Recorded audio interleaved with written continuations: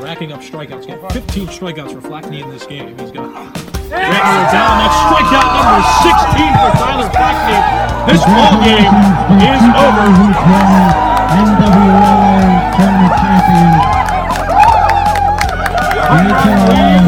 Dog Show from Minnesota is the 2020 National Wiffle Ball League Association champions. And we're the best goddamn wiffle league in the country. We're the best wiffle league in the goddamn country. Period. Cheers.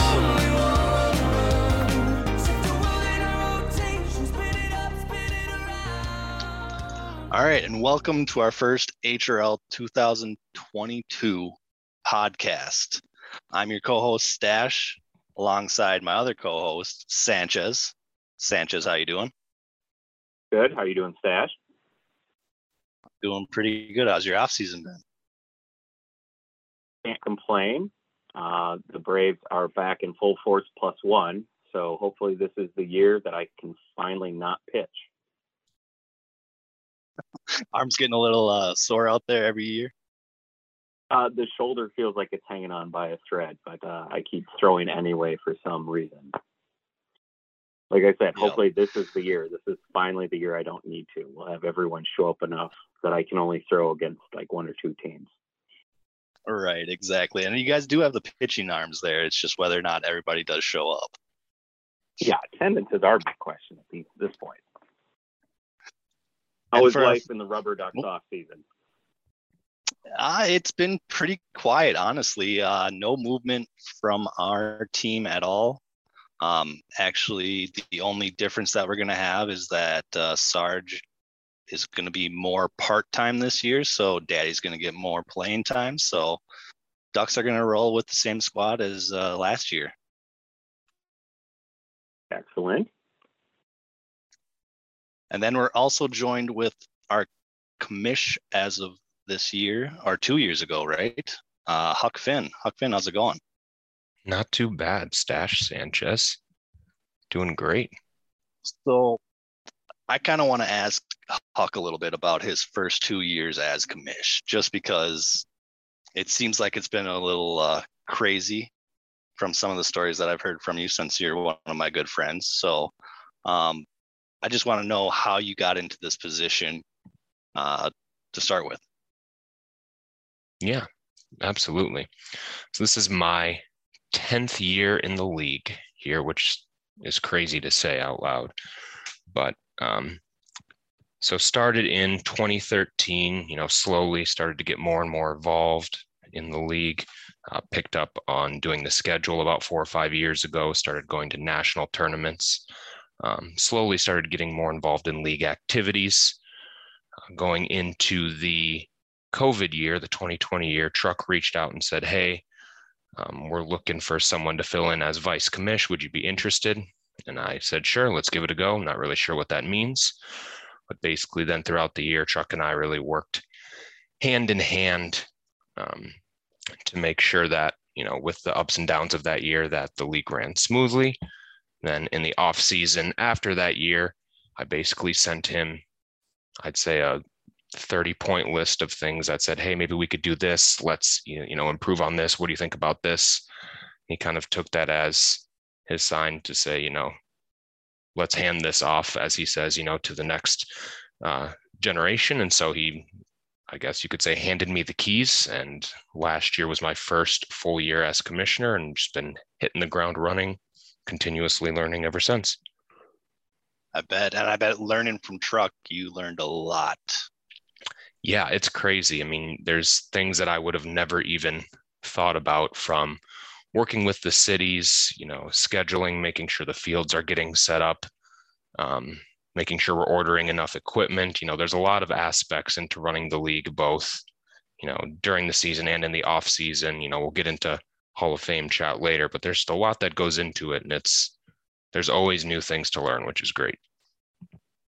So what has been some things that is unexpected as a commissioner that some people might not know that goes on? Yeah, I would say that, every week there's something new. It continues to surprise me. I'm slowly learning that, decisions that are made throughout the league, you can't please everyone. You make a decision on, or you push a vote for a rule change. Some people are going to like it, some people are not. Or, if someone doesn't get voted into the Hall of Fame, someone's going to be upset, someone's not going to be upset. So one of the biggest things is, learning to take a holistic perspective at the league. And, historically, I've tried to, make everyone happy, but you can't really do that necessarily as commissioner. Something else that's been surprising, even just this last year, we continue to run into situations that we haven't run into before. So, for example, like new, rules or questions that come into play. I think last year the Yankees and the Chihuahuas had a situation where, we had to get the brass on a phone call to say like, hey, how does the MLB do this? What should we do? Even though the league's been around for almost 20 years, we're still running into scenarios that we haven't run into before. So continually keeps me on my toes, but it's a lot of fun. Nice. And then what are some things that you want to incorporate with the league? Like put your own twist on the league, or that you kind of want to try out necessarily? Yeah, we've got a couple different things, that we're looking forward to this year. Taking a step back, starting last year, we did a game of the week at the Shakopee Bowl, just south of the cities. There's a really nice venue, Barn Grill, that allowed us to use the field that they built once a week. And we're continuing to use that for the teams that are interested this year as well. We'll get into it a little bit later, but we're rolling out, the game of the weeks, the live streams. I think there's a big opportunity there to get a lot more, exposure for our league, for different players in the league. I think our league is extremely, diverse, and there's a large set of people. And I think it's great to get more exposure to the different people in the league. Some of the smaller things we're looking to roll out, standardizing the strike zones across the different cities so that Eagan and Hopkins are using the same type of strike zones. Ages of the Chihuahuas is looking to bring back, fantasy wiffles, kind of a spin on fantasy baseball.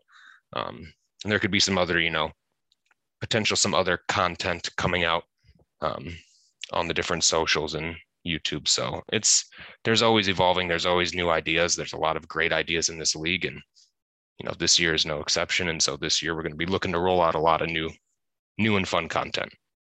Yeah, and I've noticed past couple of years that the social media presence of the HRL has just shot up crazy. I don't know if it's the new people that's coming in or if people are just more dedicated, because I know in the past that we've had YouTube videos, but not to the extent that we're doing now.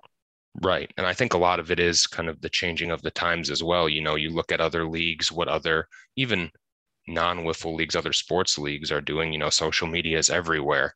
We used to have, the message board that we would communicate with. And now a lot of that is, email and Twitter. It's just kind of the changing of the times. That social media presence is pretty key to, a league and to getting exposure. So you're completely right. I think that's definitely expanded, not just the game recaps, but other content as well. And the final question I have for you before we move on to our whole off-season movement that's been absolutely crazy this year is, what city is better to play in? And I want to first hear Sanchez's part first, because I know Sanchez has been in this league since day one, and he's played in both cities. So I kind of want to hear his, and then I want to hear yours. All right. So I, of course, back in 2004, we only played in Eagan. That was the whole league. So I was driving from uptown Minneapolis to Eagan every week to play. And then as we expanded the league to the two cities, my group, we jumped to Hopkins and stayed there for quite a few years. For me, it really comes down to, you have to support the city that you're playing in. So when I play in Hopkins, of course, Hopkins is better. It has the better field, it has the better talent. But then when I switch over to Eagan, you just have to, it's like a light switch. You have to say, Eagan's better. It's Carnelian's the best park you've ever played in, because, it's 60-foot fences. You can hit home runs and pop-ups, things like that. If I had to stand back and do an actual judgment, I still lean towards Hopkins. I think that's where I played the bulk of my career. It doesn't get much better than Valley Park for me. It's kind of secluded. You have your own area there. You don't have any like tire fires or car fires that the firefighters are putting on and spraying you with the hoses every now and then. Hey, that's pretty nice in 95-degree weather, though. Well, I won't argue with that, but it's those nights where it's a little chill in the air and you just got that mist coming off of right field. But so yeah, I mean, it depends on what you're looking for. I also feel like we've seen the talent skew from one city to another over the years, and I think we might be seeing a skew back to Hopkins for sure, having a little bit more of the talent, and that might be because there's more teams right now. So yeah, what are you looking for? You're looking for talent. You're looking for the laid back vibe of the vibes and the Bears and who else do we have over there? Lugnuts. Lugnuts are the big ones over there, yeah. Or you're looking to get yourself into a super team division with like the Aces and the Grasshoppers. I definitely think that's the beauty of our league, and with the two cities is that you can pick your flavor. Like for the Braves, I know this is in our off-season movement section too. Our move to Egan. The guys vote on it each year. It kind of depends on what's going on in our lives. We're all a little older now, so ease of the drive makes a lot more sense to us and what's going on. It makes my life a lot easier. I'm about a 10 to 15 minute drive from the Egan Parks versus having to cross traffic all the way to Hopkins. And most of the guys live either in the south side or in central, so it's easy for them too. Huck? How about you, Huck? You've done it both? Yeah, first year, this last year. You're sticking with Egan for now, so they must be doing something right for you. Right. Yeah, it was kind of a step out of the comfort zone last year, joining, the vibes, going to Egan. I live right next to the city of Hopkins, so I'm literally driving across other side of the city. But to Sanchez's point, it's definitely, different, not to be stereotypical, it's a different vibe over there. You have the extracurriculars, you have, even Sanchez, even you and the ponies, with the Lugnuts instigating, different contests last year, all of the different, side things that are going on. Hopkins is definitely more business, not to say they don't have fun, but there is, I would say the depth of talent over there is pretty great. If I had to pick one, I mean, this Carnelian Park is pretty new. I think I'd stick with Carnelian. It's torn between Carnelian and Central, but when we get back to Harley this year, maybe my mind will be torn up. Yeah, I think you guys make great points, but for the style that I play, Hopkins is obviously the best. I've only played in Hopkins. I've only played 5 years or something like that. So I like the competitiveness. Obviously, there's great teams over in Egan. I love my time when I play against anybody over there, but I just love everybody over in Hopkins. That's who I hang out with most of the time when I'm out at the rinks, so I know them better. But I mean, that could change if I ever go over to Egan, but Hopkins is by far superior. All right, so for the off-season movement, there's been a ton of off-season movement. I mean, we've made up a list and it's probably 10 deep, and we probably are still missing some. Probably the most notable is the forming of the Aces. So we have WebGem are teaming up with Dumpy, Evan, and then Dodger Dave.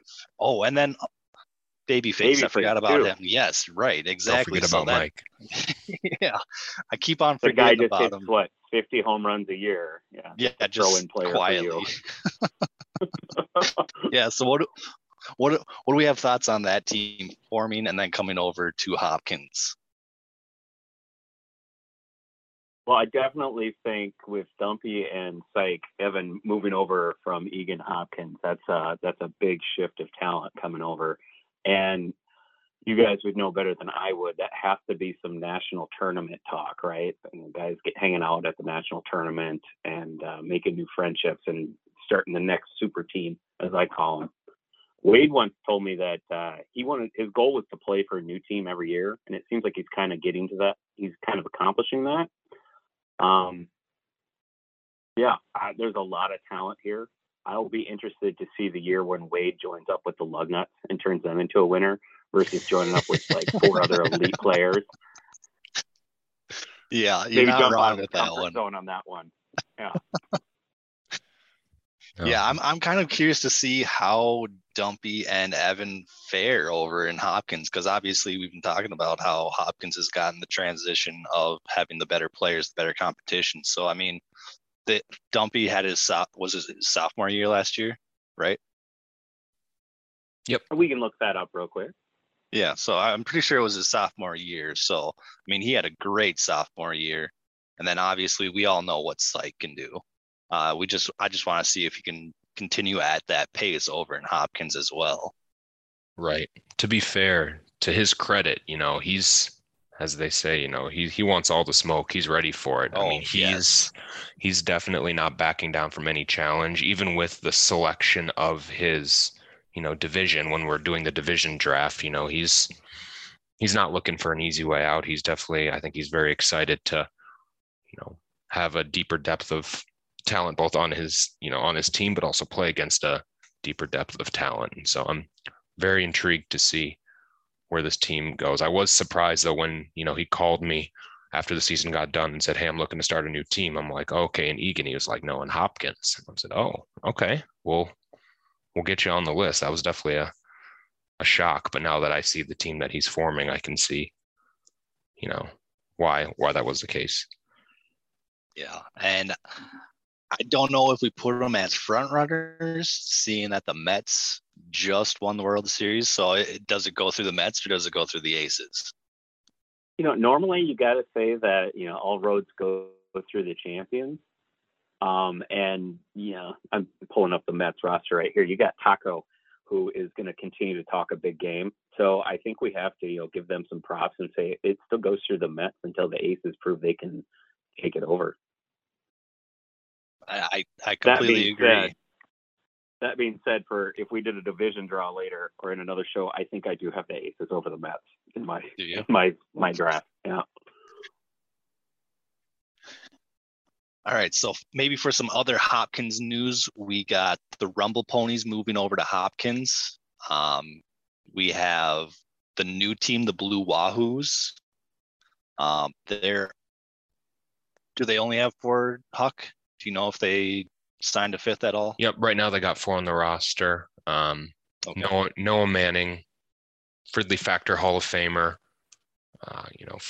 childhood friend of the Wish, bringing in a slew of more Fridley Factor players. They are looking to sign, I think, maybe 1 to 2 more, but look for that team to be competitive. 2 of those players, Casey, you know this, Harrison and Evan both play amateur ball, so they're going to have the talent. It's just going to take them, I think, a few weeks to figure it out. But by the end of the year, look out for that team, definitely. Yeah, I think that they could be the new Chihuahuas talent-wise in their first year. It's going to take them a while to figure it out, but they might eventually catch on. But yeah, they definitely have baseball talent to have fun in this league. We'll see how well they gel too. From I guess Noah likes to drink. No, I know Noah likes to drink. Some other Hopkins news is that the Mariners signed Taylor. Taylor is probably unknown to most HRLers. He moved here 2 years ago. Has a good solid wiffle ball background. Can huck it 90 miles an hour, but obviously you can't do that in the HRL. So, I mean, I've seen this kid bat, and he can definitely stick it. And then the other big Hopkins is the Grasshoppers form, and that's a smallpox grizz team with more Fridley people, not necessarily Fridley factors, but more Fridley friends. Anybody have and Nightmare? And Nightmare, yes. I keep on forgetting about Nightmare, right? because he's signed so late. Yes, Nightmare signed. He finally comes over to Hopkins. Well, as he says, he's returning to his roots, as I think as he put it. Yes, back in the day, he played for the Colt 45s alongside of Dobbs and DJ and a few others over in Hopkins.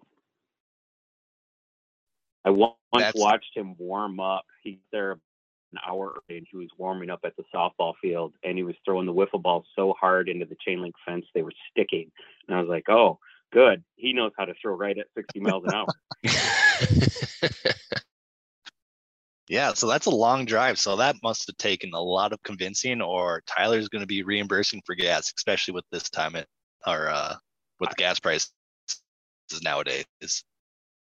I did some rough math when I was prepping for the show today, and I am estimate that Nightmare will drive about 1,000 miles to miss a wiffle ball, based on his. I don't know exactly where he lives, but the estimate of just past Woodbury. Yeah, it's looking like about 1,000 miles, and if he had stayed in Egan, it's around 600. Jeez, that's still a lot, even if you're traveling to Egan. Holy! Better be driving a Prius or a Tesla. Huh? We need a rail system or something. But that just goes the dedication guys have for the league. You're not wrong. I mean, league is doing. We had at one point we had people all the way up in Buffalo driving down to Hopkins. So I mean, we get a good amount. And then Merce was driving from Mankato, right? No, Rochester. No, Mayo. Yeah, he works at Mayo, or he did. Yeah. So the Yankees once had a guy who would take the Greyhound from Milwaukee for some games. Holy, that's incredible. That's dedication right there. And then who's the American? The chest hair that will fly in from Phoenix? From Arizona. Yeah. I forgot about him too. He'll come quarterly. Yeah, exactly. Yeah. Jeez. All right. And now on to the Egan side. We have the Wish signing with the Vibes. We have the Braves moving over to Egan. Twizzler signs with the Lugnuts. Scrabble signs with the Braves. Does anybody have any comments about any of those signings or moves that happened? Obviously, you guys play for the Braves and then the Vibes. So I'll take the Vibes, and Huck can take the Braves. So my sounds good. My notes on the Vibes are that the best team in Egan just got better. With the brothers playing, I don't think there'll be any lack of chemistry on that team. The Wish has got some good talent, good pitching, fielding, hitting. So, yeah, they're going to be able to vibe their way through the regular season and then straight on, just turn it on for the playoffs. Yeah, my only question about that team is you got a three-headed pitching monster there. Is it going to be shared time, or is somebody going to be sitting out a little more than normal? And then when it does come playoff time, who's pitching? Don't have to answer that, Huck. That's just the question that I have with that team right now. You start Huck and the Wish, and then you've got Epstein coming out of the bullpen to close it down in the playoffs. That works for me. Give him a different look for the last inning or two. Now, don't do that against us if we're facing you. Not allowed to be used while we're facing you. All right, good to know. From a Braves perspective, yeah. So Josh had reached out to me towards the end of last year and said, hey, this league looks awesome. Can I get on a team? I said, hey, we've got a Wiftoberfest event coming up. You should come get to know some players, come play. It's a great way to get a feel for the league. He had played in Whiffling for Wishes before, so was familiar-ish with the style of the game. And so came out Wiftoberfest and definitely showed out, pitched 2 great games. As far, Casey, you can correct me if I'm wrong, but leaving there, I thought, he was really at the time, the top free agent that was going to be signed, because I think he turned a lot of heads with how he played both hitting and pitching at Wiftoberfest. And then I see, Sanchez, maybe you can talk to the process of how you ended up signing him, but I think that's a huge signing for the Braves. I mean, to your point earlier, Sanchez, adding another pitcher, someone who can also hit, someone who's going to show up consistently. I think that puts a very good Braves team to that next level. Sure. Actually, we didn't have anyone at the Wiftoberfest there. I think Shandy was supposed to play, but had to back out. I don't know if he would have given us a good review of anyone anyway. He gets a little distracted. But I think, Stache, you were the first one to actually reach out to me and tell me about him. Yep, and then separately, a few days later, I had Epstein text me out of the blue, no prodding or anything, and tell me about him and say, he's looking to play in Hopkins. He seemed legit. He had some good pitches, and he was really good at this.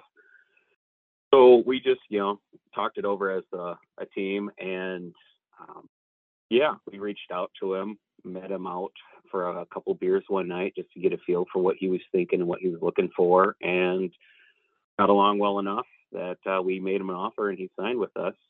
We're still waiting to see if this is just a big joke on us that the league has set up. Like, everyone's got together after the Oktoberfest and said, hey, let's really take one to Sanchez.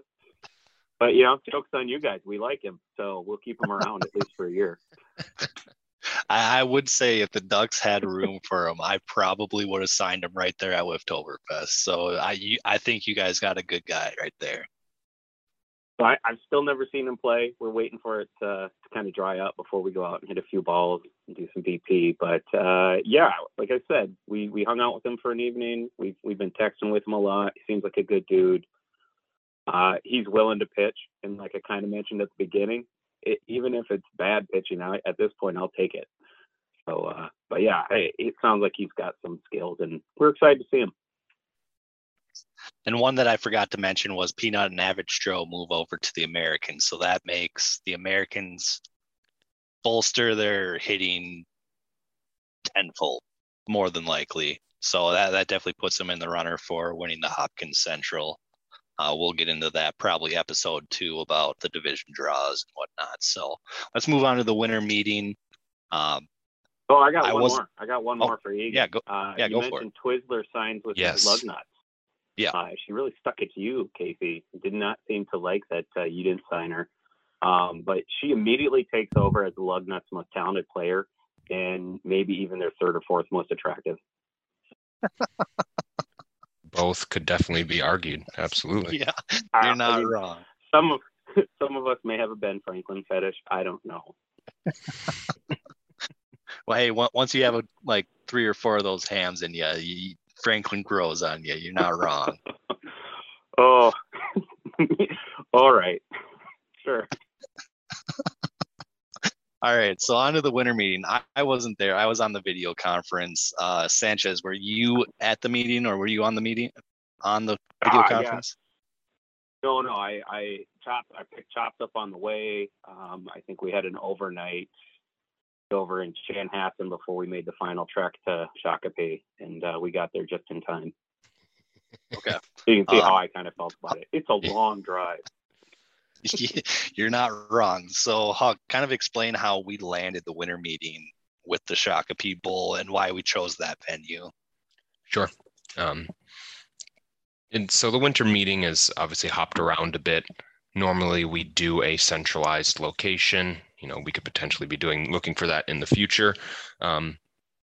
We have built a pretty good relationship with the Shakopee Bowl over the last, year or two. Both with playing games of the week. Some of the players in the league live out there and get to go to the Shakopee Bowl on a more regular basis. And also looking to, foster that relationship into this year as well. And so we, they had a room that we could basically rent out for basically an hour or 2 at a time. And the venue just worked out. It had everything we need. To Sanchez's point, it was just a little out of the way of the cities, but in terms of the venue itself, it worked out great for what we needed. We had a room separate away from everyone else, and we could kind of get in the same room and just talk about what we need to talk about outside of having, audio issues on the Zoom. But I was surprised. I think about 30-ish people. Sanchez, you can correct me if I'm wrong. I think about 30-ish people came out, 30 to 35.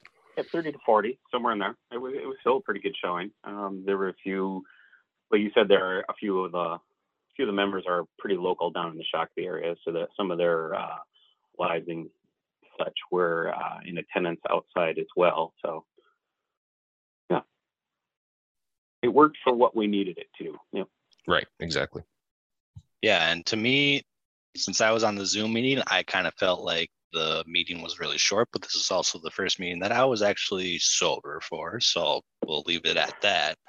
But did anything stand out during the winter meeting? To me, I just felt like it was the draws, and then that was basically it, because there wasn't really any new rule changes that kind of happened.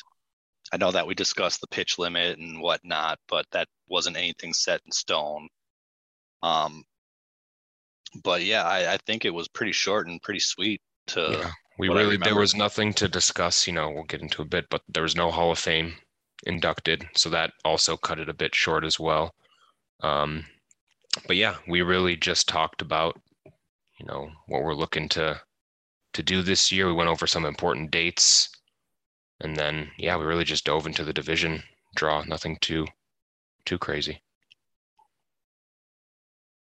All right. And then going off that Hall of Fame voting, nobody was voted in this year. I've never actually been a part of the voting since I don't think I've qualified yet. I think this is going to be my first year after this year to qualify for voting for the Hall of Fame. But I know, Sanchez, you have a little, you have more opinions about this. If you want to dive into I'm it a little opinionated more. on things. That's true. Well, first, I did have some thoughts on the winter meeting, and you can use this if you want, or we can save it for another time. But I think we can do better. Like this year just really felt kind of cut and dry. Let's get to the business and let's go about it. And then there was some socializing afterwards. And that's what a lot of the league used to be with the winter meeting, was just a lot of the social aspect. So Mike Odell, also known as Eddie Bauer, he and I have been chatting and kind of brainstorming on the side without having really reached out to like Wade or Huck, yourself. But we kind of have this idea, and we're trying to put it together and present it to the league office, and to kind of take the winter meeting and take it from that and make it more like the HRL annual banquet and awards celebration. Now, the name may change later, but the idea would be, kind of emulated after like what a bowling league banquet looks like. At the end of the year, we may have this dinner. You have to buy tickets for it so that we know you're going to be in attendance. We have an MC during the part. We announce the league, league award winners. So like we would sit on the MVP and all that and inside Wiffle for a while, and then we would have the award winners come up, and everyone could clap from there, just to make it a little bit more of a to-do versus kind of an in and out. So something to noodle over, and maybe in the future we can dive more into some of the details that we're putting together. Yeah, I love that idea. And we had thrown that idea around, or that was, when I had said, hey, I threw Truck a list of like 30 ideas. That was something that I had been thinking about too. I think that's a great idea, having an award ceremony. We can get into the offline details of it, but I think that's a great idea. Yeah, the only thing that I would say about that is like, how long do we want to prolong that compared to the winter meeting? Because I mean, that could definitely go into like be together, but I mean, award ceremony you would think like would be like a month after. Usually our winter meetings is kind of like 3 months after the season, roughly. So I mean, roughly, would we want to wait that long for the awards? That's the one thing. Yeah, and so maybe it wouldn't even be the awards. Maybe it would be like, here's another spot for anyone coming new into the league. You can join this banquet and introduce yourself, kind of get your name around. Any potential rookies could sign up for it if they haven't signed yet, and try to get themselves a spot on a team, things like that. Or we just look at it as another social aspect to hanging out again.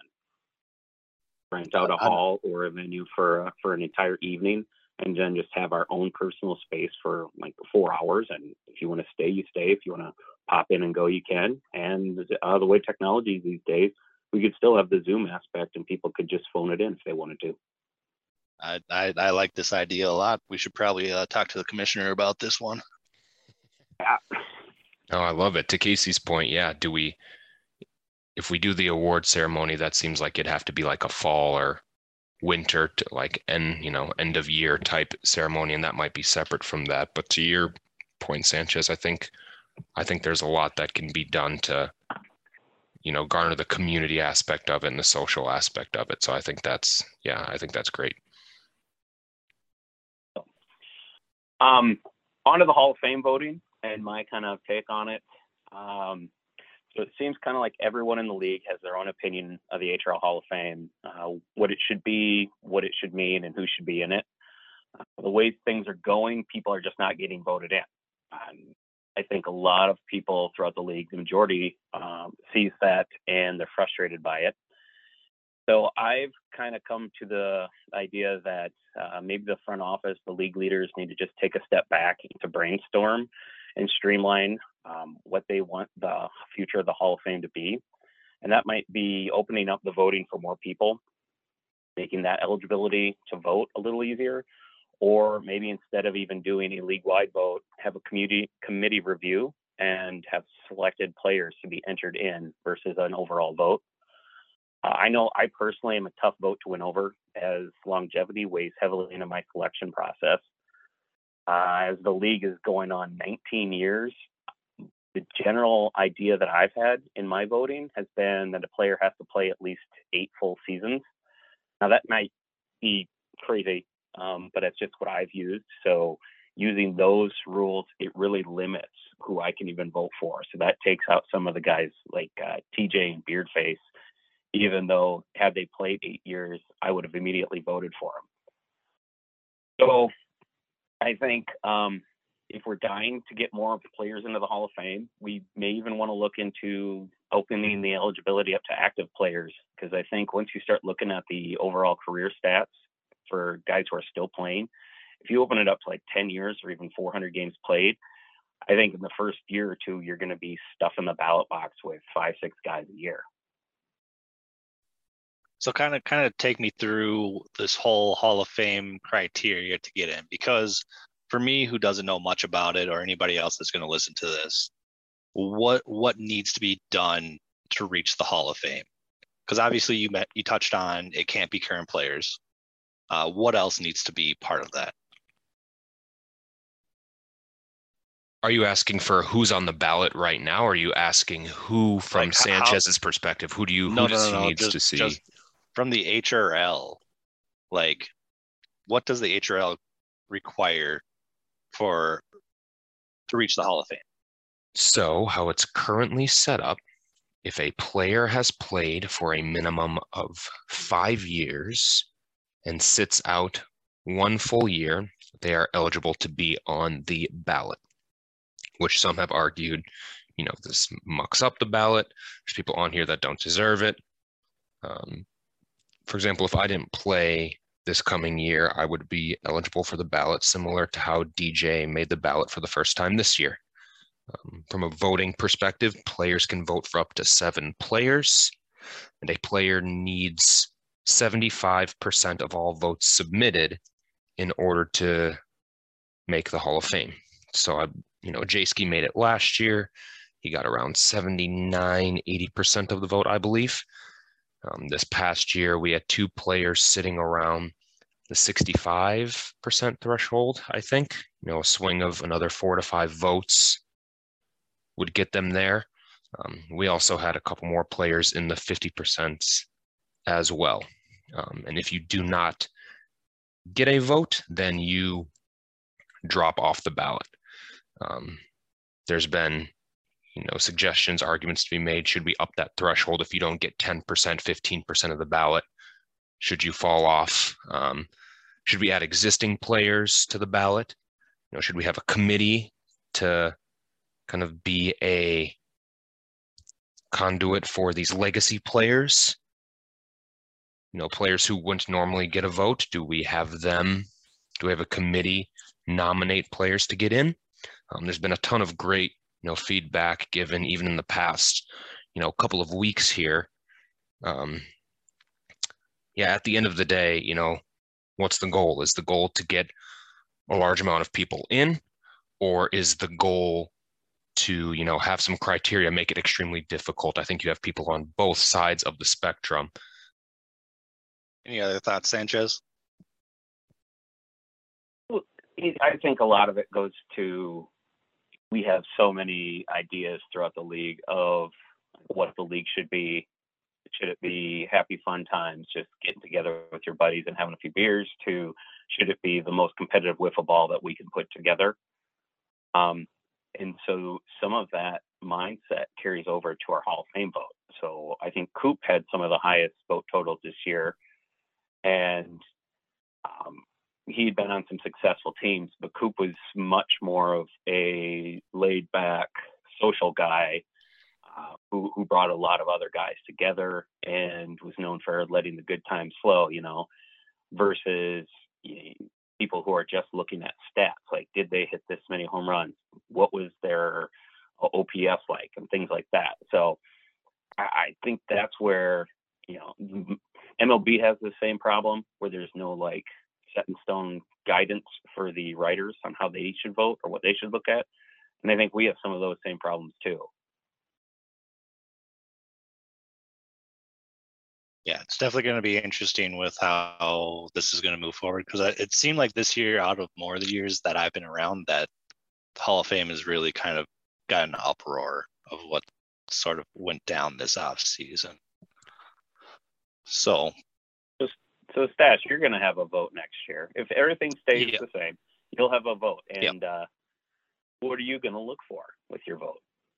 So with me, obviously, I didn't know that. I thought that players that have been in the league for forever, say like you, I thought I could vote for you to get into the Hall of Fame. So now that I know that it is not non-active players, that definitely changes how I'm going to look at things. Obviously, TJ is a big person in my mind that when I look at stats, he's probably one of the best hitters that I've ever seen. But he's only played for 4 or 5 years. So out of the 19 years that this league has been around, he's only been part of 5. Is he worth my vote? Is kind of where we're leaning towards. So, I mean, I don't really have a criteria yet. I'll probably find that out once I actually start looking at the ballot. But as of right now, I don't really have anything in mind. Welcome to the dilemma of the voting process. Yeah, it's longevity. You have last year, Seuss put a thread together on why Spoon should be in there. Similar type thing, right? 4, maybe 5 years of played at a high level, similar to TJ. Stats are there. They won awards, the 2-time MVPs, but longevity plays a case. Some of these, players have been around a lot longer, like they've seen these players firsthand. So it's not just looking at the stats they see on the site. It's I got to play against and play with this player, so I know whether or not this person deserves to be in. So there's a lot of factors to go into it. But to Sanchez's point, Coop, who from a statistic perspective isn't matched up with some of these other players on the ballot, was 3rd in voting, I think 3rd or 4th in voting with over 50% of the votes. So yeah, and then you start to take into consideration, is it fair to compare stats for some of those shorter time players versus say someone like WebGem or Shots or Sherrills, who have been in it for a lot longer, and that means they've just had extra time to accumulate. Is it all about rates, or is it about the accumulation? Right. I don't know. And I don't think we'll ever know. But with that, we're going to close out our first episode. We're going to try and do these podcasts at least every other week. Maybe we're for sure going to do it at least once a month. We're going to shoot for every other week. So next time we're going to try and do what the divisions turned out to be from the winter meeting. We're going to discuss who we think is going to win each division. We're going to maybe try to choose our early season awards for each Hopkins and Eakin for fielder of the year, hitters, yellow slammers, Cy Wiffle, all that type of stuff. So does anybody have any closing thoughts before we shut this one down? Nope. Works for me. Nope, good for me. I'm looking forward to another fun year. All right, sounds good. And if anybody has any good podcast names for us, I'm thinking the HRL Dong Show. I mean, it kind of fits. Obviously, that's what our name is for national tournament. But I mean, it kind of depends, no? Open Well, to we any might have suggestions. to workshop it. Yeah, open to suggestions. I wonder All what right. happened to the lady And slippers. Isn't that the I team name couldn't one tell year? you. I mean, it was. I wasn't a fan of the jerseys, but we'll leave it at that. But with that, Sanchez, Stache, and Huck, we are out, and we will see you hopefully in 2 weeks.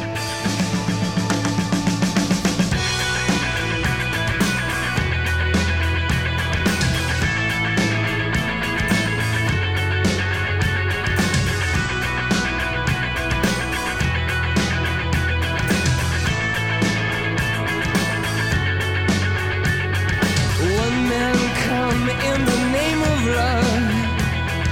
One man come and go. One man come here to justify. One man to overthrow.